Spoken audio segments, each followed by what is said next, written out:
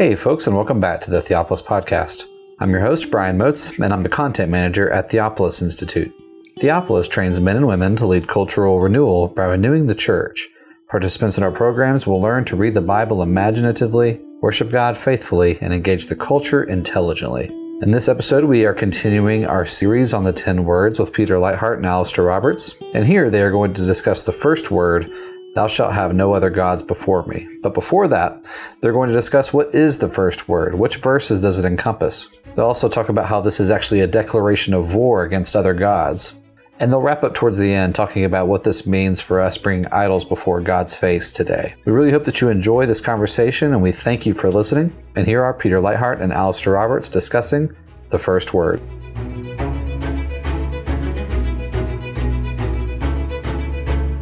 Welcome to the Theopolis Podcast. I'm Peter Leithart, and I'm here today with Brian Moats and also with Alistair Roberts, who is here in Birmingham for a while to plan, to record, to write. We're going to lock him in a room until he finishes some writing projects that we've imposed upon him, and to participate in our Fellows program, which is coming up at the end of July. We're very much looking forward to that new form of the Fellows program. We have a good crew coming in, and very excited by the group that's coming and by this first year of the program. So great to have Alistair involved in that project. Great to have Alistair also here in the great state of Alabama. We were talking just before we hit record about the doings in the state of Alabama of late, which include a very strong pro-life bill that was passed by this 2019 legislature, and also the very courageous move by the University of Alabama Law School recently, which gave back $20 million that was donated, and also removed the name of the donor from its sign. It's no longer, the School of Law is no longer named for this donor, and part of the reason was because he had been calling for a boycott against Alabama because of the pro-life legislation, and was speaking against the law school and against the university for being part of a state that would put such restrictions on abortion. So we're all proud of Alabama, and it's great to have Alistair here at this time when we're not always proud of Alabama, but right now we are, and it's good to have Alistair here with us. We're in the middle of a series of episodes on the 10 words, the 10 commandments, which, as I've explained several times, we're calling the 10 words. That's the phrase that's used in Scripture, and it's more accurately descriptive of what's actually in the text that we call the 10 commandments. The 10 words include commandments, for sure, but they also include declarations, they include warnings, they include promises.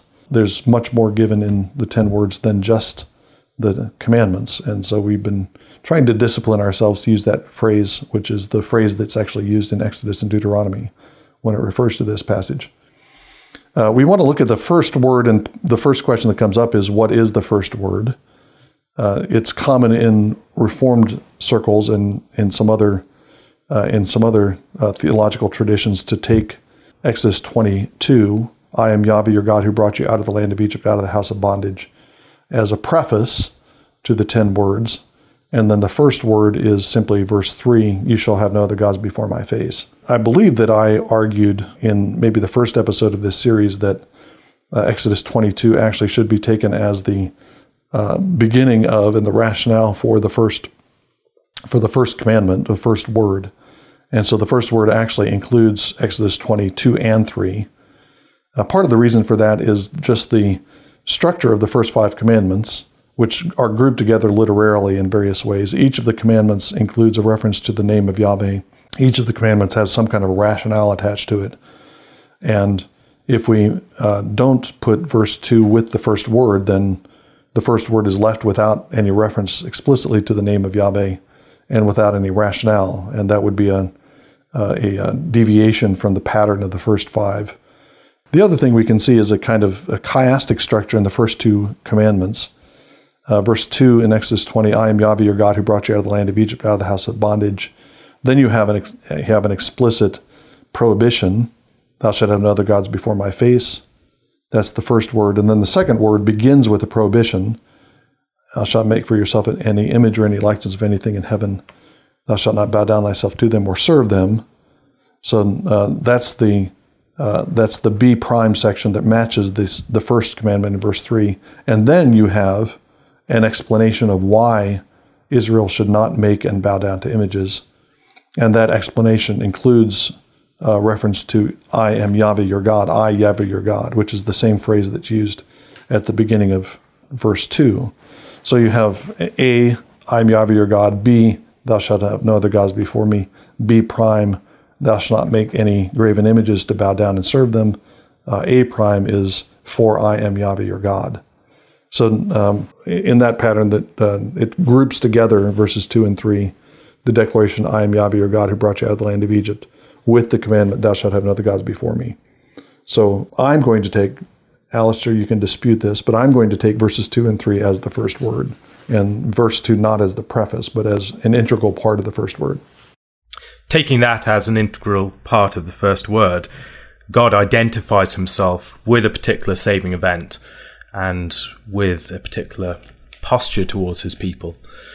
As we go through the story of the Exodus, God is judging the gods of the Egyptians, in addition to Pharaoh and his people and the house of bondage in which the Israelites are servants. That understanding of God's identity that seems to be played out through the 10 plagues, how can we see some of the ways that provides a background for this distinction of God's identity from the other gods of the nations? Yeah, I think that's a couple of thoughts I have. Well, first, I think this is particularly answering the question that you raise, which is, in an ancient polytheistic context, everyone worshipped a god, probably many gods. To talk in terms of worshiping or believing in God, that's a kind of nonsensical question. The question is, which God do you serve? Which God are you attached to? Or which gods do you seek out for what purposes? You might have a variety of gods who have specialties. To identify, Yahweh identifies himself by name. Yahweh is a proper name rather than just a title. It doesn't mean God. It's a proper name that has a particular meaning. And he identifies himself as Yahweh your God, Israel's God, Yahweh your God who has done this particular thing for you. So he identifies himself by reference to this saving action. In part, what this is an identifying phrase that distinguishes this God, the God of Israel, from all the other gods. This is a God who has triumphed over Egypt. This is the God who has rescued the slaves, and he has become the God of these slaves. That's getting at the particular question you asked. The other thing that occurs to me is that I think it's true, although the first word is distinct, there's a tradition of understanding the first word as the kind of heading to the entirety of the Decalogue. Thomas Aquinas and Luther both say this, and many others say this in their different ways. Thomas Aquinas and Luther don't speak in the same theological idiom. Luther says something like this, and I think it's in The Freedom of the Christian Man. If you have faith, then you're honoring God as God. You're giving God the credit he deserves. That's fulfilling the first word. And if you can keep the first commandment, then all the others are easy. He's overestimating how easy they are, but he's seeing the first word as the key, and in some ways that infuses everything else. All the other commandments are particular applications of the demand to worship the one God, the God of the Exodus. Thomas says this in a similar kind of way, in a different idiom, in a Thomistic idiom, surprisingly enough, when he talks about the end, the aim and the end of all human action is the worship of God, and so the first word names the end of all our moral activity, whether we're refraining from stealing or positively giving charitable gifts. That ultimately aims at the fulfillment of the first word, which is to serve and worship this one God above all. So that I think those are different ways of making the same point, that the first word as the heading to the 10 words infuses all the rest of it. And I think that's true also of the declaration about Yahweh that begins the first word. That historical setting, that reference to the Exodus, infuses the whole Decalogue. The Decalogue, you could summarize the Decalogue as be the Exodus people. Organize your life as individuals, organize your common life to conform to the fact that you've been brought out of Egypt, out of the house of bondage. looking through the 10 plagues, I find it curious to see the development within those plagues, not just as expressions of divine power, but expressions of divine sovereignty in particular realms. So it's not just an expression of brute power that we might think of when we think of the great gods of the nations. They can flex their muscles and cause things to happen, but God shows precision and control that those gods would not necessarily exhibit.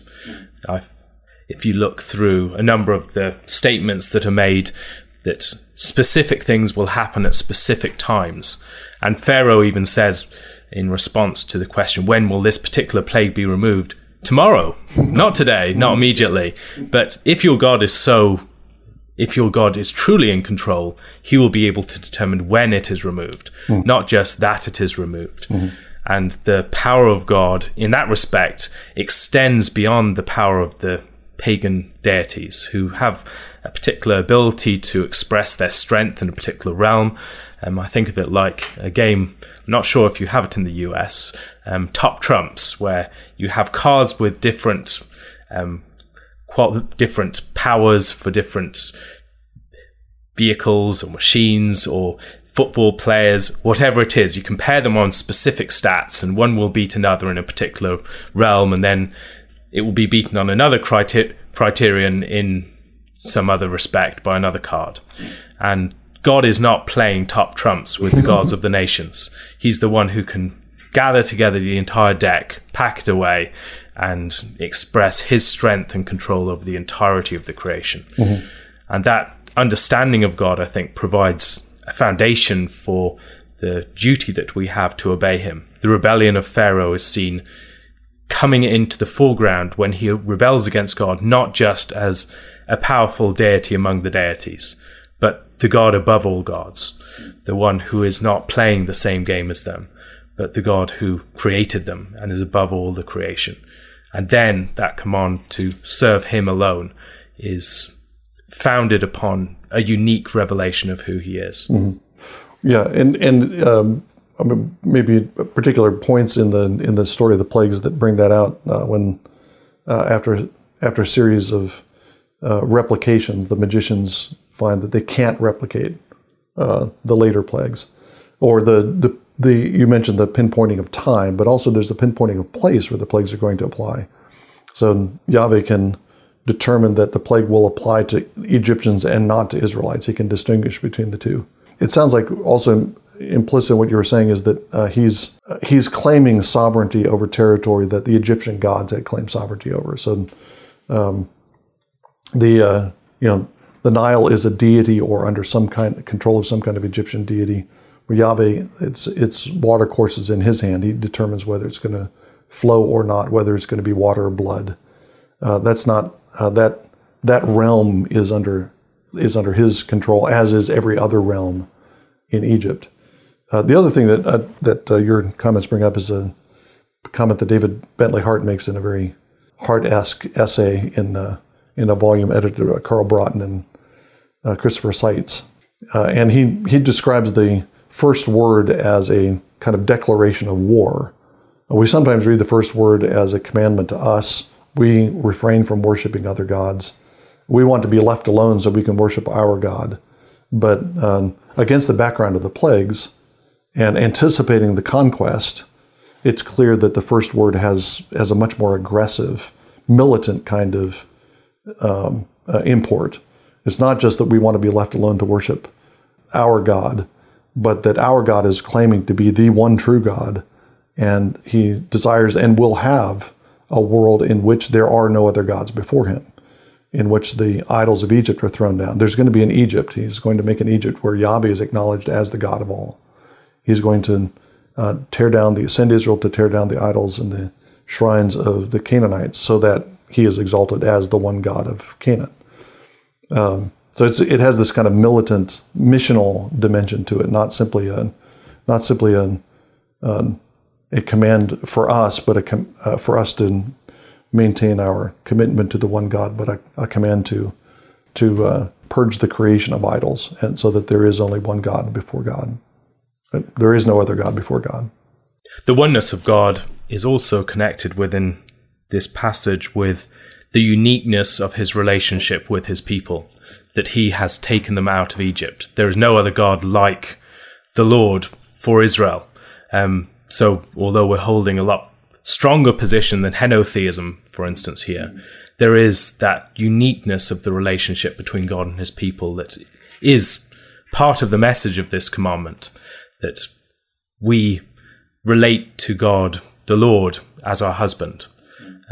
There is a bond that requires us to acknowledge his, not just that he is the God above all in a deist sense, but he is the God who has taken us as his people. And any other God is not just a failure to worship the true God, but is a breaking of covenant. It's a spiritual adultery. Yeah, it's been one of N.T. Wright's most important insights is to see that monotheism as a foundation for Paul's dealing with the Jew-Gentile issue in the early church. So the way that Paul argues in Galatians and in Romans, is God God of the Jews only, or is he God of Jews and Gentiles? There is only one God, so the one God must be God of Jews and Gentiles, and there must be one way to be reconciled to this one God, not a separate way for Jews and Gentiles. So the one God is the God who has rescued Israel and to whom Israel is committed.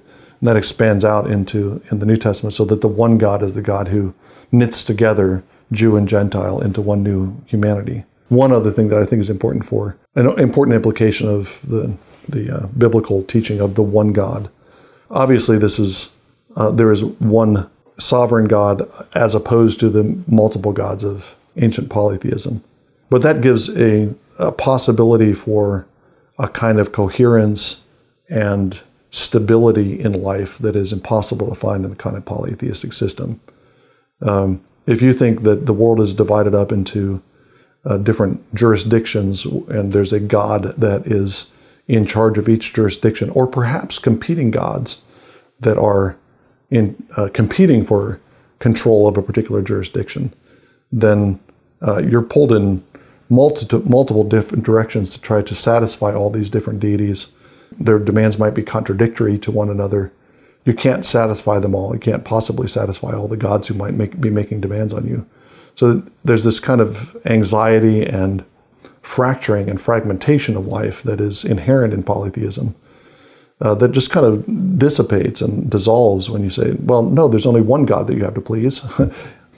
If you go out on the sea, you don't have to go to a sea god and offer to a sea god because he's the god of the sea. If you're traveling across land, you seek the protection of the one God who is also God of the land. It gives a coherence to life that you simply can't have in a system that's where you have all these multiple contradictory demands. And I think that I'm interested in your reflections on this, but that fracturing of that I think is inherent in ancient polytheism is something that's still prevalent in modernity. We don't have polytheism because we don't believe that the voices that we're obeying are divine voices, but we do have multiple voices speaking to us. And so we're pulled in this, similarly pulled in a variety of different directions, and lives get fragmented, and obedience to the first word is what gives coherence to life.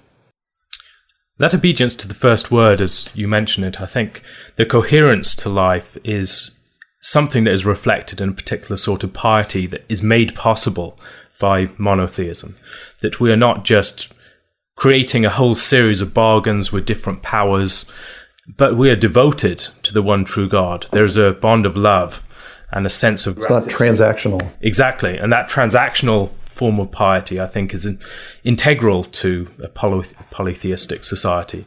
Whereas if we worship the one true God, we can receive all things as gifts from his hand, not just as bargain making and transaction forming, that we give something and we get something in return, but there is one God above all, and everything that we receive is his pure benevolence towards us. Yeah, I'm interested in your thoughts about the modern idolatry or kind of soft forms of polytheism that we have in contemporary culture. Yes, I think there's something to that. The struggle that we have with gratitude, maybe working from the perspective of the piety that results from these things. Problems that we might have with gratitude could be a symptom of our failure to integrate things, to recognize that all these different things that we receive, that we feel perhaps realms that we feel beholden to powers within, that these things ultimately come from a single hand. And that being torn apart in different directions, the loyalties that we might have to the way that we look to the modern gods, the state, science, technology, all these sorts of things that pull us in different directions. It makes it very difficult for us to find unity as human beings too. That the unity of God, the oneness of God, leads to a oneness of people, a oneness before the face of God. That's part, I think, of Paul's logic in Galatians. But yes, I'd need to give that some more thought. Yeah. That brings up, I think, another dimension of thinking again of Hart's comment that the first word is a declaration of war. It's also in some ways a call to witness, and a kind of call to witness in the face of opposition, the competing demands that you were talking about. If we declare ourselves committed to the one God in a world where there are multiple voices demanding our loyalty, we say, no, we have one God and one Lord Jesus Christ, and we serve and obey him. That puts us in can put us in a risky situation. That's exactly the kind of commitment that led to martyrdom in the early church. Early Christians were offered bargains to incorporate Jesus into the pantheon, to somehow incorporate the worship of their one God into the worship of many gods. And the Christians refused. This is the God we are committed to. This is the one we're loyal to. We will have no other gods before his face. And that was, again, an act of witness against the multiple gods and against the multiple voices. So again, the first word it doesn't call us to a kind of safe haven of worship of the one living God. It calls us to faithful witness in the face of multiple alternative and competing demands. And the unity that gives to the worshipper, I think, is worth considering. When we think about a polytheistic society, you are living your life out in the presence of a great many different gods, and that changes from realm to realm as you move through these different realms of life. If we are living the entirety of our lives out in the presence of the one true God, before whom we are finally accountable, that gives us a different way of seeing ourselves, not as beings that are fractured between these different realms and deities before whose face we must live, but beings that are held together in a unity before the one true God. I want to point out, too, the particular phrasing of the actual imperative of the first word. Thou shalt have no other gods before my face. It's a typical Hebrew idiom for before me in my presence. But I think it's worth noting that that's the phrasing that's used. It suggests that the particular prohibition is about erecting gods or worshiping gods in the presence of the living God. So the kind of idolatry that Manasseh engages in might be the most egregious example. And Manasseh erects an image of another god right in the temple, right before the face of Yahweh. Or maybe the visionary tour that Ezekiel takes of the temple, when he goes to the temple and he sees carved into the walls and that there are images and idols that are present in the presence before the face of Yahweh. So there's a kind of a locational dimension to the way the first word is phrased. And the most direct violation would be the worship of another god before the face of God, the erection of another god, an image of another god perhaps, in the presence of the living God in his house.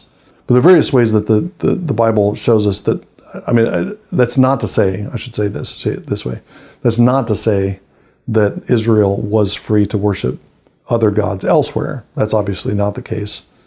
Outside of, if they go beyond the face of God, then they can set up idols, they can worship other gods, they can have other gods. They can't escape the presence of God for one thing. But then there's also there's several passages that describe that use the phrase "the idols of the heart," particularly in Ezekiel 14. When the elders come to Ezekiel, they're consulting Ezekiel, but the Lord warns Ezekiel they're not really coming in sincerity. They come with their idols in their heart. They pretend that they want to listen to you, but they're not going to listen to the word of the Lord from you. They're just worshiping the idols of their heart. If you have idols in your heart, then you're carrying those idols wherever you are, and wherever you are, you're bringing those idols before the face of God. If you come into the temple with idols in your heart, then you've brought idols before the face of God. And that seems to me to be even more, that's intensified by the new covenant, when we don't have the same kind of spatial or a place for the worship of God. God is present in us, among us. He's present in people. The Spirit dwells in us. Jesus Christ dwells in us. And if we have idols in our heart, then they are quite directly before the face of God, because they're in the temple that is our body. So I think that's the reason that the Bible encourages, you shall have no other gods before my face, but especially in New Covenant terms, that means particularly no other gods erected in your heart, no other gods erected in your life, because the Spirit dwells in you, and you are always in the presence of God. Any idol you worship is an idol that's before the face of God. If we were to approach the Ten Commandments in a modern context of ethics, we would be surprised, if we were creating such a system, to start off with a command about idolatry. Modern understandings of ethics are very much horizontally ordered, concerned with the way that we relate to others, the harm principle, things like that. But yet, beginning the Ten Commandments with this command against idolatry, serving false gods, other gods before the Lord, how can that help us to understand ethics? I've found it helpful to think about the way ethics, as we see it, is very much framed by the concern of being ordered towards ourselves, of being focused upon self-gratification over other things like serving of others. But yet, there's something within the human heart that is ordered towards sacrifice, that's ordered towards something above us, whether that is the state, whether it is money, whether it is science, whether it is our particular tribe, our nation, whatever it is. There is something within us that is ordered towards sacrifice to something greater. And a Christian understanding of ethics can never merely be horizontal. It begins with that ordering towards the true God that opposes any form of idolatry that is rampant within any society. We are idol-making factories. Yeah, I agree with that. I think the way that I have developed in thinking about the 10 words in particular is, if you think about in terms of the 5+5 structure of the 10 words, the first 5 commandments are, 4 of them are explicitly about our relation to God, about worship of God, about images, about the name of God, about keeping the Sabbath day. I think honoring your father and mother is still talking about relation to God through the authorities. We get to the second 5, the second table, if you will, that seems to be more within the realm of what, modern ethics. You're talking about horizontal relations of life and property and sexual relations, but that's already contextualized by the first 5 words. And then I think, given that contextualization, the second 5 words should also be understood to have theological dimensions. They're not explicit in the 10 words, but it's not hard to find theological rationale for each of the second 5 commandments. The obvious one is the 6th word, thou shalt not murder, which is given a rationale early in the Bible, in Genesis 8, that has to do with our assault on the image of God. The reason why those who kill have to be executed is because in the image of God created he him. So the second 5 commandments, I think, are all in different ways assaults on the image of God. So even when you're talking about the apparently horizontal dimensions of ethics, within the 10 words, there's this vertical dimension is always co-involved in that. These are inseparable.